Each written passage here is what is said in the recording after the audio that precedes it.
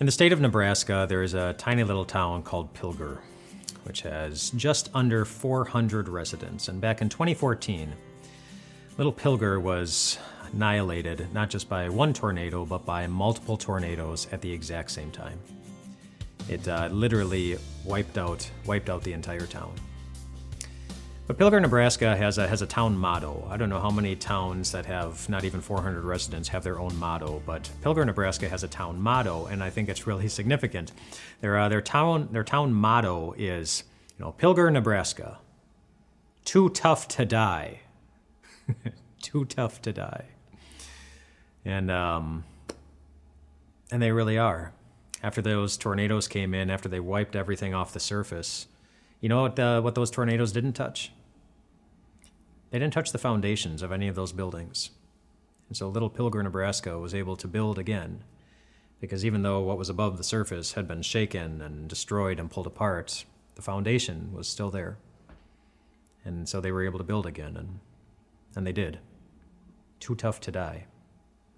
We know not a town like that, but we know a friend like that. Too tough to die. You know what it's like to be assaulted with the storms of life. You know what it's like to have them come in and rip our hearts apart and leave our brains swirling with a lack of confidence. Jesus knows what it's like to be ripped apart too. He's felt the storms of life. He's felt the winds. He's felt the waves. He's felt the weight. He knows that feeling. But of course, he also knows the feeling of what it's like to rise above it. He knows the feeling of an empty grave on Easter morning that showed the whole world that there really is no storm that can get the best of him, and therefore no storm that will get the best of you.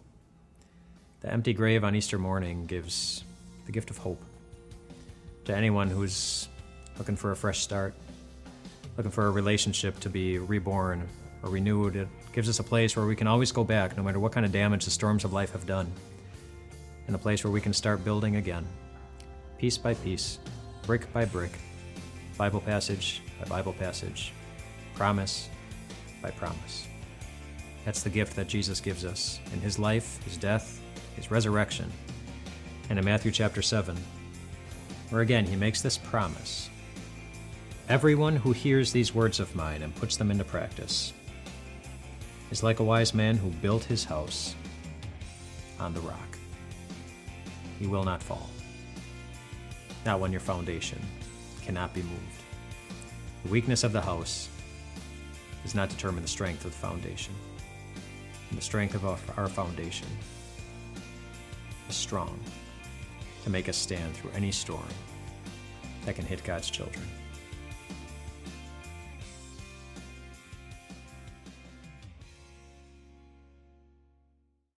Hey everyone, Pastor Mike here with Time of Grace. Thank you so much for checking out our podcast, and we'd love for this podcast to be a blessing to you in the days to come.